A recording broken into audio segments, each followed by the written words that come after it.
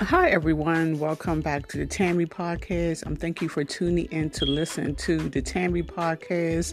New Year's is right around the corner. Do y'all have any New Year's belief?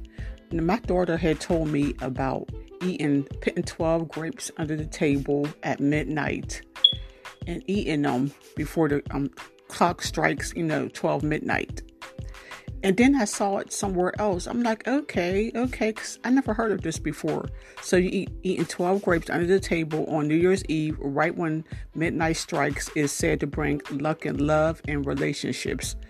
If you manage to eat the 12 grapes in time, you'll have a good year, and it'll be and also a very lucky year. So I'm going to try this. I'm going to go to the store on New Year's Eve and buy me a pack of grapes, and then before the clock strikes 12, I'm going to eat my grapes. Okay, guys. I hope you do too. Maybe we'll have 2023. We'll find the love of our life. Okay, everyone. Thank you for listening to the Tammy Podcast.